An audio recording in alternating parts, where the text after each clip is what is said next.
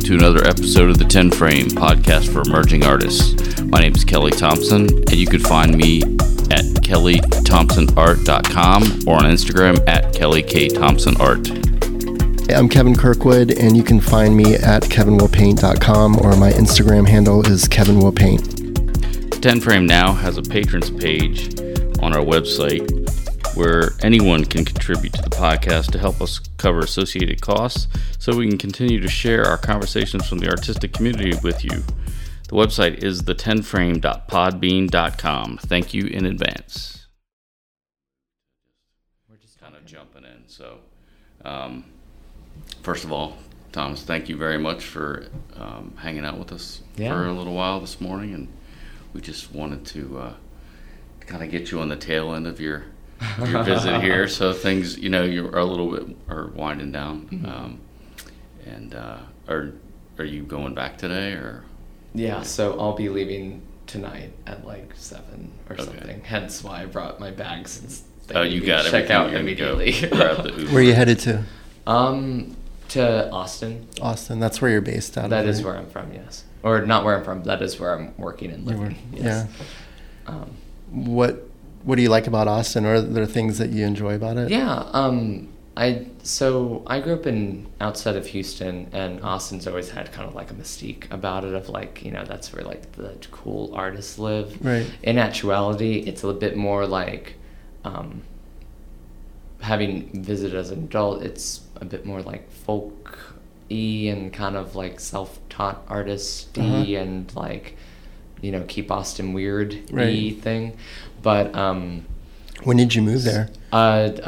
2 years ago, and we moved from Dallas. After school, my wife and I, we moved to Dallas, and then I was there for 5.5 years. And I worked my way up through different galleries and working in all sorts of capacities for them, and art publishing houses.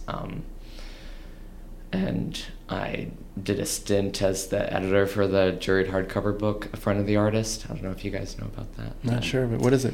So it's I think it's down to like quarterly publication of like open call, artists submit, juried hardcover book by like curators or gallerists or whatever throughout the world. And so it's one of those like things where Chai, my friend who started it, he wanted to just connect the dots between how do we get artists seen by curators and seen by gallerists, and what's missing. And so he thought, and it's worked out great, is that inviting the professionals in to jury them, put it into a publishing book, and then having that book sent out to galleries that are looking in subscription. So it's like the New American Paintings like model. However, the like format of it is like more like a coffee table book situation.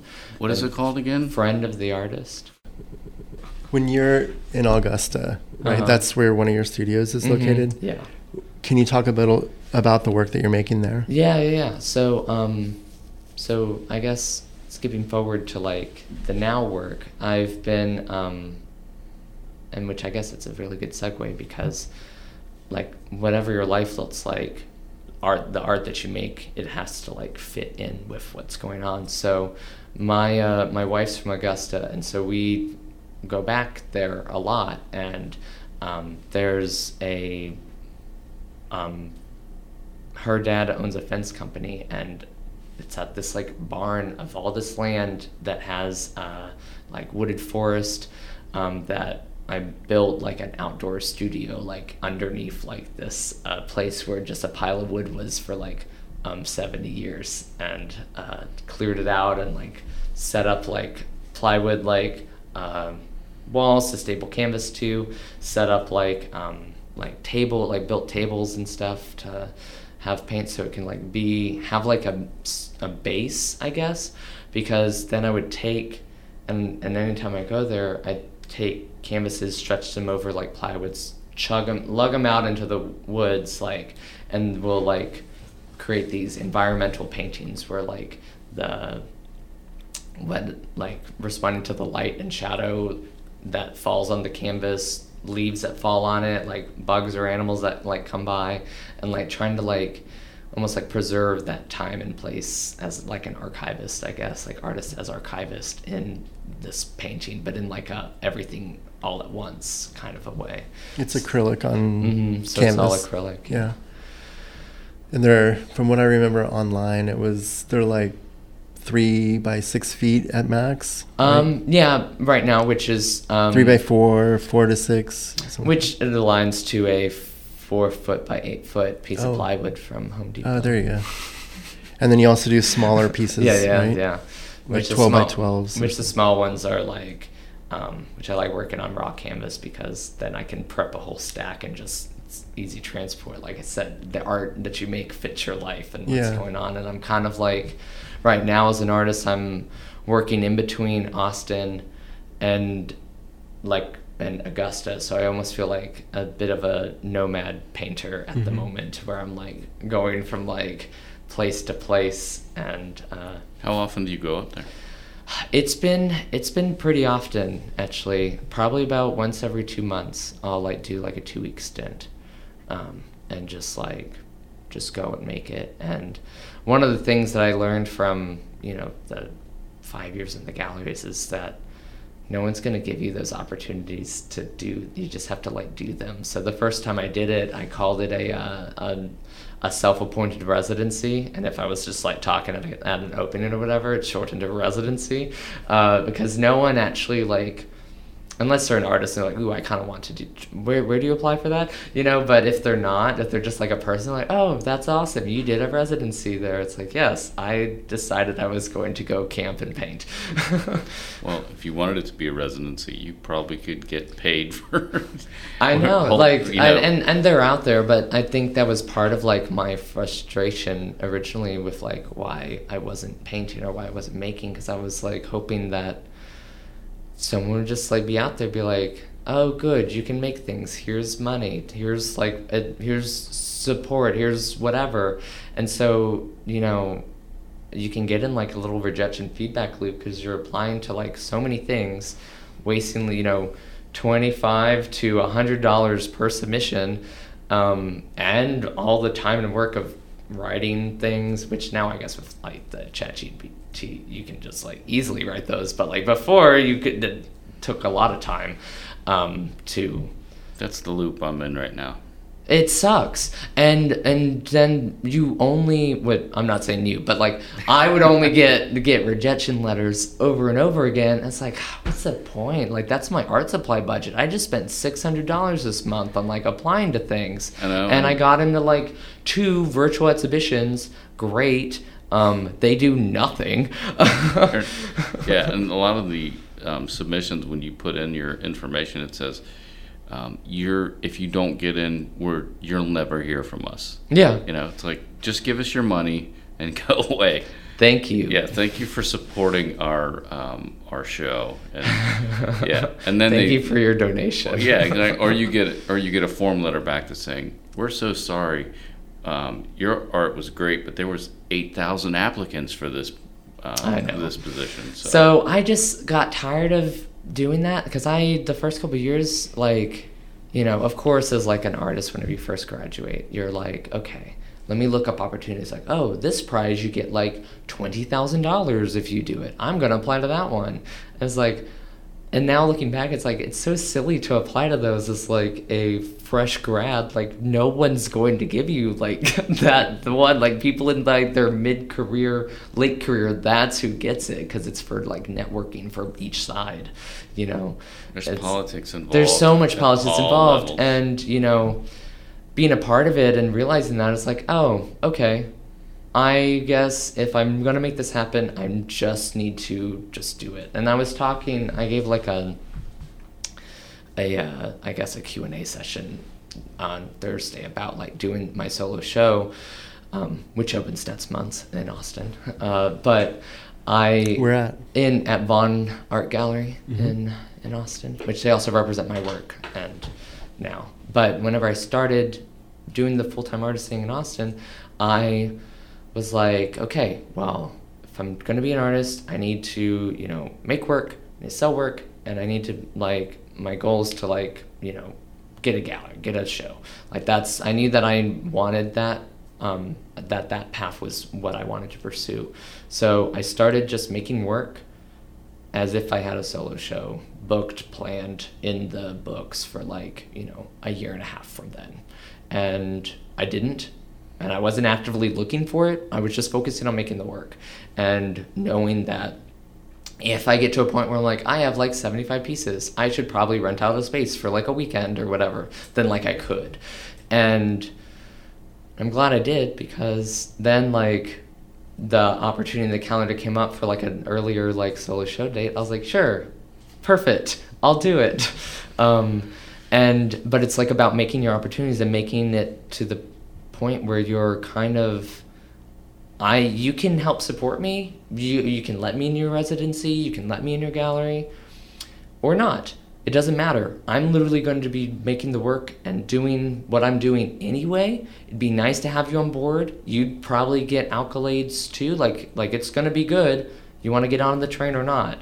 And if not, I'm literally continuing just like the day before. And that's kind of been my attitude towards all of this, like applying to things. That's a good attitude to have. I think that's a hard place to get to for well-established artists have a hard time getting to that place. Because you feel like that you need someone to like put a little gold star by your name and be like, you did it. You have my permission. And I think what the art world needs is a bit more like of a punk approach to it. It's like, I don't need your permission. Like, I'm just gonna do it. Right. Yeah, I think everyone needs a little bit more of that. But then, life creeps in, and your time, and it's like, well, when you're saying 6 months, it's more in reality probably a little bit longer than that. For what? 6 months? What do you mean? 6 months to make a body of work and to get that shown, or I said a year and a half. A year and a half. Yeah. I mean, you have to have other, you have to support yourself in other ways 100%. Too. But I think just having that mindset going in and setting those goals, like I don't have a show set up, but I'm going to make work like there's going to be a show on this date. That's a great way to go about it. Yeah, like, and all these like goal things, like it's important to have goals, but like big things are accomplished in small steps. And so every day in my studio, which it can get very like, just your own thoughts bounced around the four walls and looking right back at you, all these like blank canvases. It's like just there's a million things I can do between here and then, but I just got to do like 2 of them today or 3. And then you kind of get on a roll and you get like 10 or 20 done. But some days you get only like 1 or 2 things done.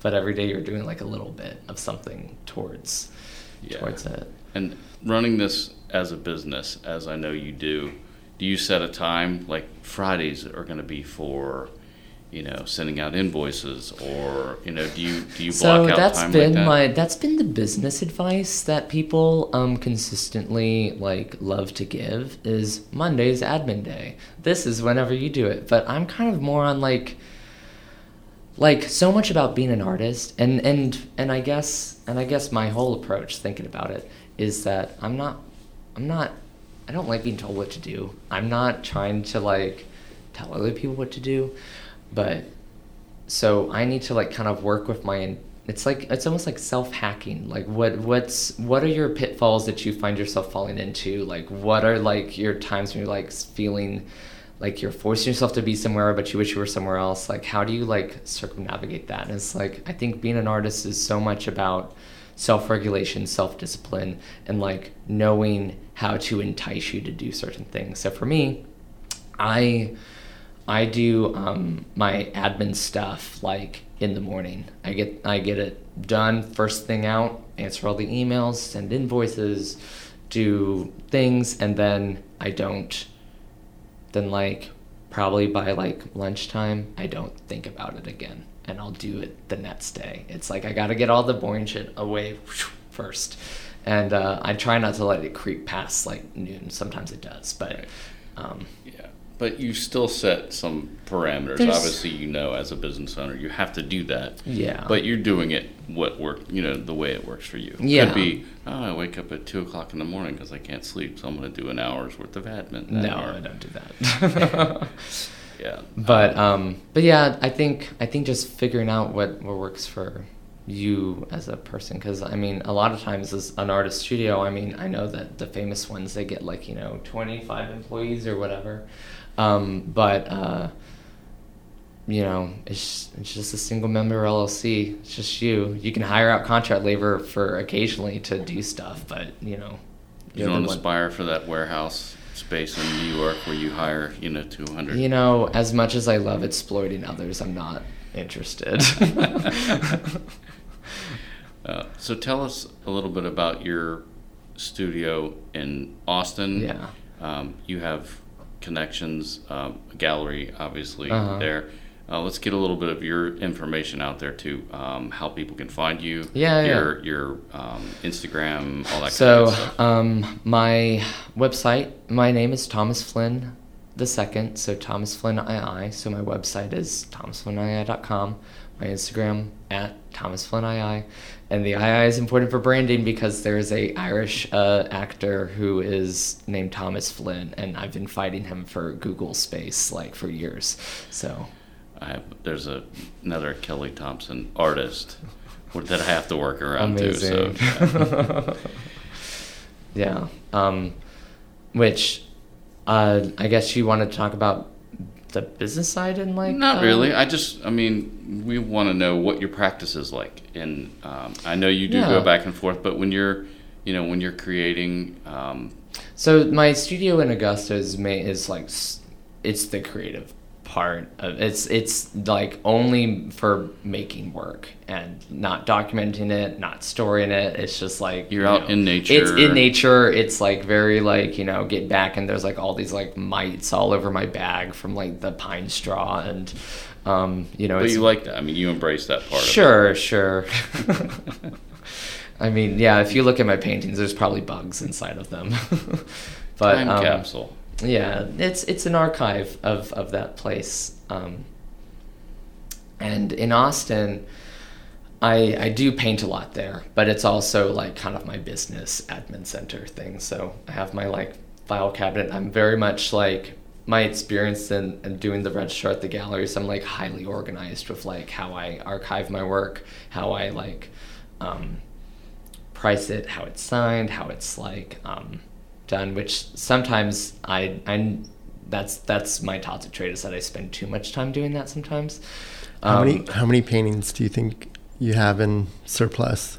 Currently, I would say probably about 50 in circulation, because I have some work in Pennsylvania right now. I have obviously the one in Austin, and then I'm preparing for solo show, so I have a lot in my studio that's building up. Vaughn is in Austin. What's the other one in PA?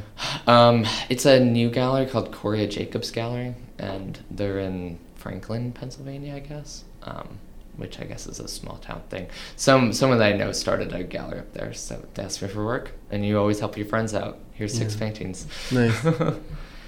So tell us about the solo show. Yeah, about the concept behind it, or about what? Yeah, what the thread is, what you're putting in there, if you when it is, all that good stuff. Yeah, all that stuff.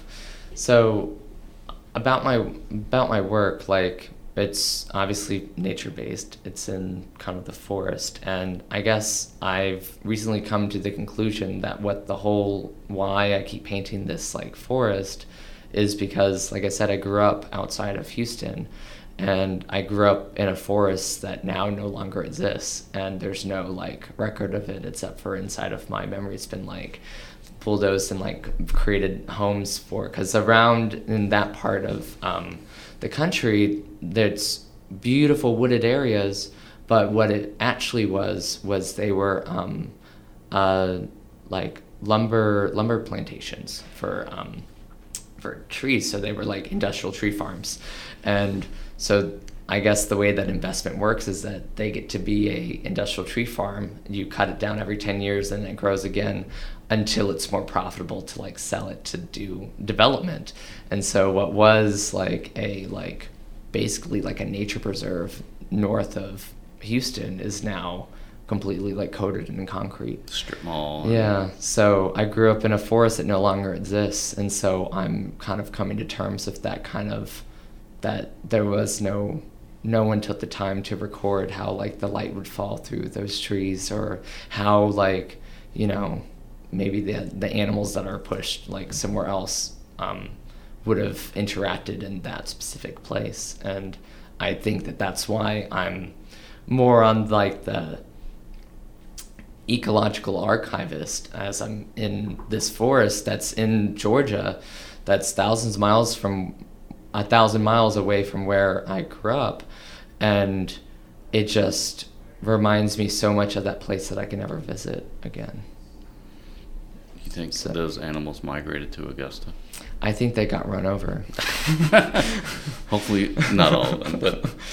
I mean, so the solo show is called To Catch the Sun Dreaming, and it's all, you know, I feel like plein air painters, it's always about connecting with like this like idea of light and nature, but and when does it open? It's on June 8th is when it opens, and it'll be up through July 22nd. Awesome. So. You must be comfortable about what you've made so far and what you have, because you're not in your studio right now a month.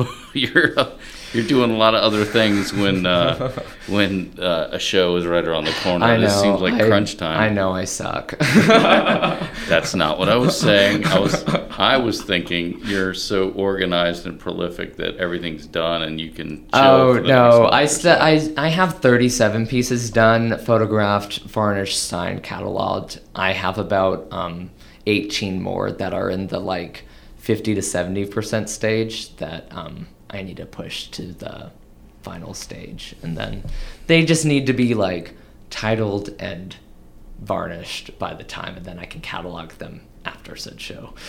so that's gonna be the month from here until the show. Yeah, right? basically. Yeah. This is my last thing. This stint in Savannah.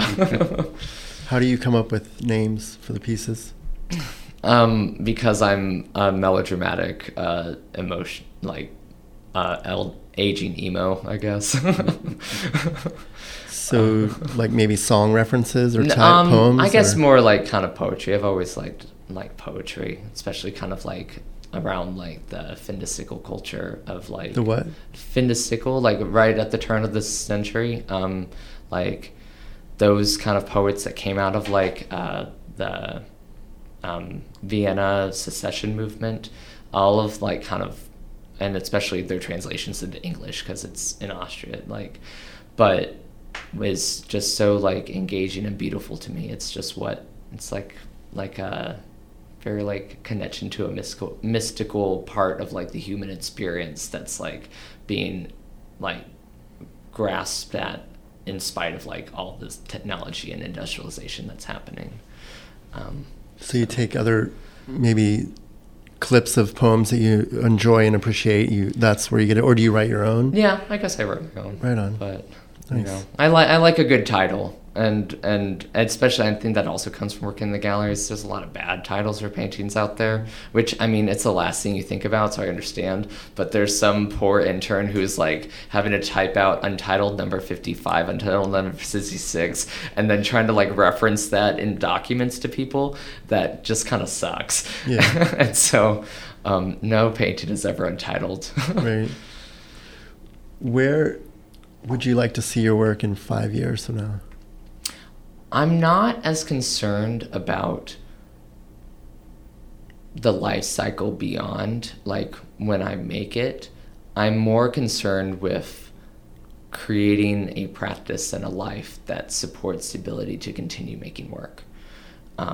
And I think that mindset shift has helped me like refocus. It's the same thing with the solo show thing, where I don't have to figure out the date. I don't have to figure out the gallery. I have to focus on the work. I have to make the work. I have to paint. In order to do that, I have to like take on these freelance jobs. In order to like kind of supplement my income, I need to do this marketing job. I need to like network with these people in order for them to sell my work so that I can paint. It's like it all comes back to doing like painting. So if I can, in 5 years, have continued to create a sustainable art career where like I'm able to get in my studio and make things, and then they don't just hang around my house, then that would be ideal.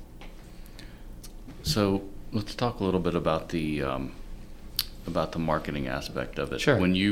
So I know you were in Houston, and you were in Dallas, correct? Dallas. Mm-hmm. And then you moved from Dallas to Austin. When you got to Austin and you were starting to create this work and get yourself to the position where you want to be making work, did you specifically seek out relationships that you wanted to build yeah, I mean you have to do the networking thing where you go to the gallery openings, you talk to the people, you have to tell them I'm an artist, I love your program, whatever, blah blah blah. But the thing about working in the galleries is that you kind of see the other side of it, where you see artists doing that, and you don't want to be that cold calling artist. Well, it doesn't work. And that's the thing, is that like a gallery won't take you in unless they actually want to, if they actually have the capacity to sell your work along with everyone else that they're doing. So like, it's kind of like, I always hated whenever people say this, but like, it's like luck of that you interact with a gallerist that's looking for someone that they haven't filled your niche of spot in their space, and that they like happen to run into you. Because I think so much happened to have heard from one of their artists about you and your work, and it's like a weird luck reference game of like, how do you get you're just making yourself available, and your work that's visible. Really what I notice in the successful artists working in the galleries, is that the real goal of being like an artist, a full-time artist, whatever, is you have to make yourself available. You have to make yourself like seem like you're doing so much work, but you also have so much time for like any ask, like you're like producing, you're doing it, but you have time for more. So if they are in a pinch, need a commission, hey, do you have a piece this size? You're like, yeah, I have it. It's in my studio. I'll bring it to you. Like, able to be the one who won't say, no, I don't. I probably can get it done in a month, maybe. Like, I have like work today. I can't call you back. Like those are the types of people you call once, and they're like, okay, they're busy. They're not the one who's looking for more random stuff like that. But also not just saying yes to everyone. You were talking about managing your time. You also need to know what opportunities are going to bear fruit. And that's where like, you kind of have to have self-awareness about your goals. And then you can like look at opportunities as they present yourself and see if they align in some way with a goal. Like if the goal is having a relationship with like a gallerist, then any ask that they do is like, yeah, sure, I'll figure out how to make it happen. If it's a random person who wants something from you, like especially time commitment, then that's a more like, does that align? Does that not align? Gotcha. Yeah. All right, makes sense. So when you're in your studio, do you work with quiet? Do you like music? Do you listen to podcasts? Music? Well, it's I guess it varies, because if you're in your studio all the time, I'm sure you get bored of the same songs happening over and over again. But yeah, it depends. Sometimes in silence, sometimes in like blaring out music. It really just depends. Really? What's on your current playlist? Because I'm like disgusting. I am currently obsessed with like Florence and the Machine's new album that came out, and I've been having it on repeat for like 30 days. Too long. Which part of that's disgusting? All of it.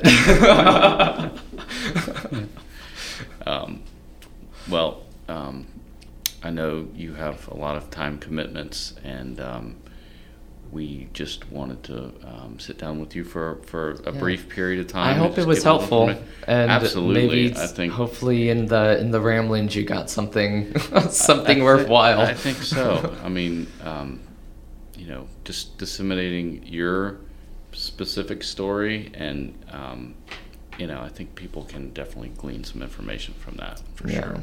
So I think if I had one kind of summarizing thought about it, it's that everything that you should work towards is a sustainable art career, and look at it in the lens of, is this sustainable for me?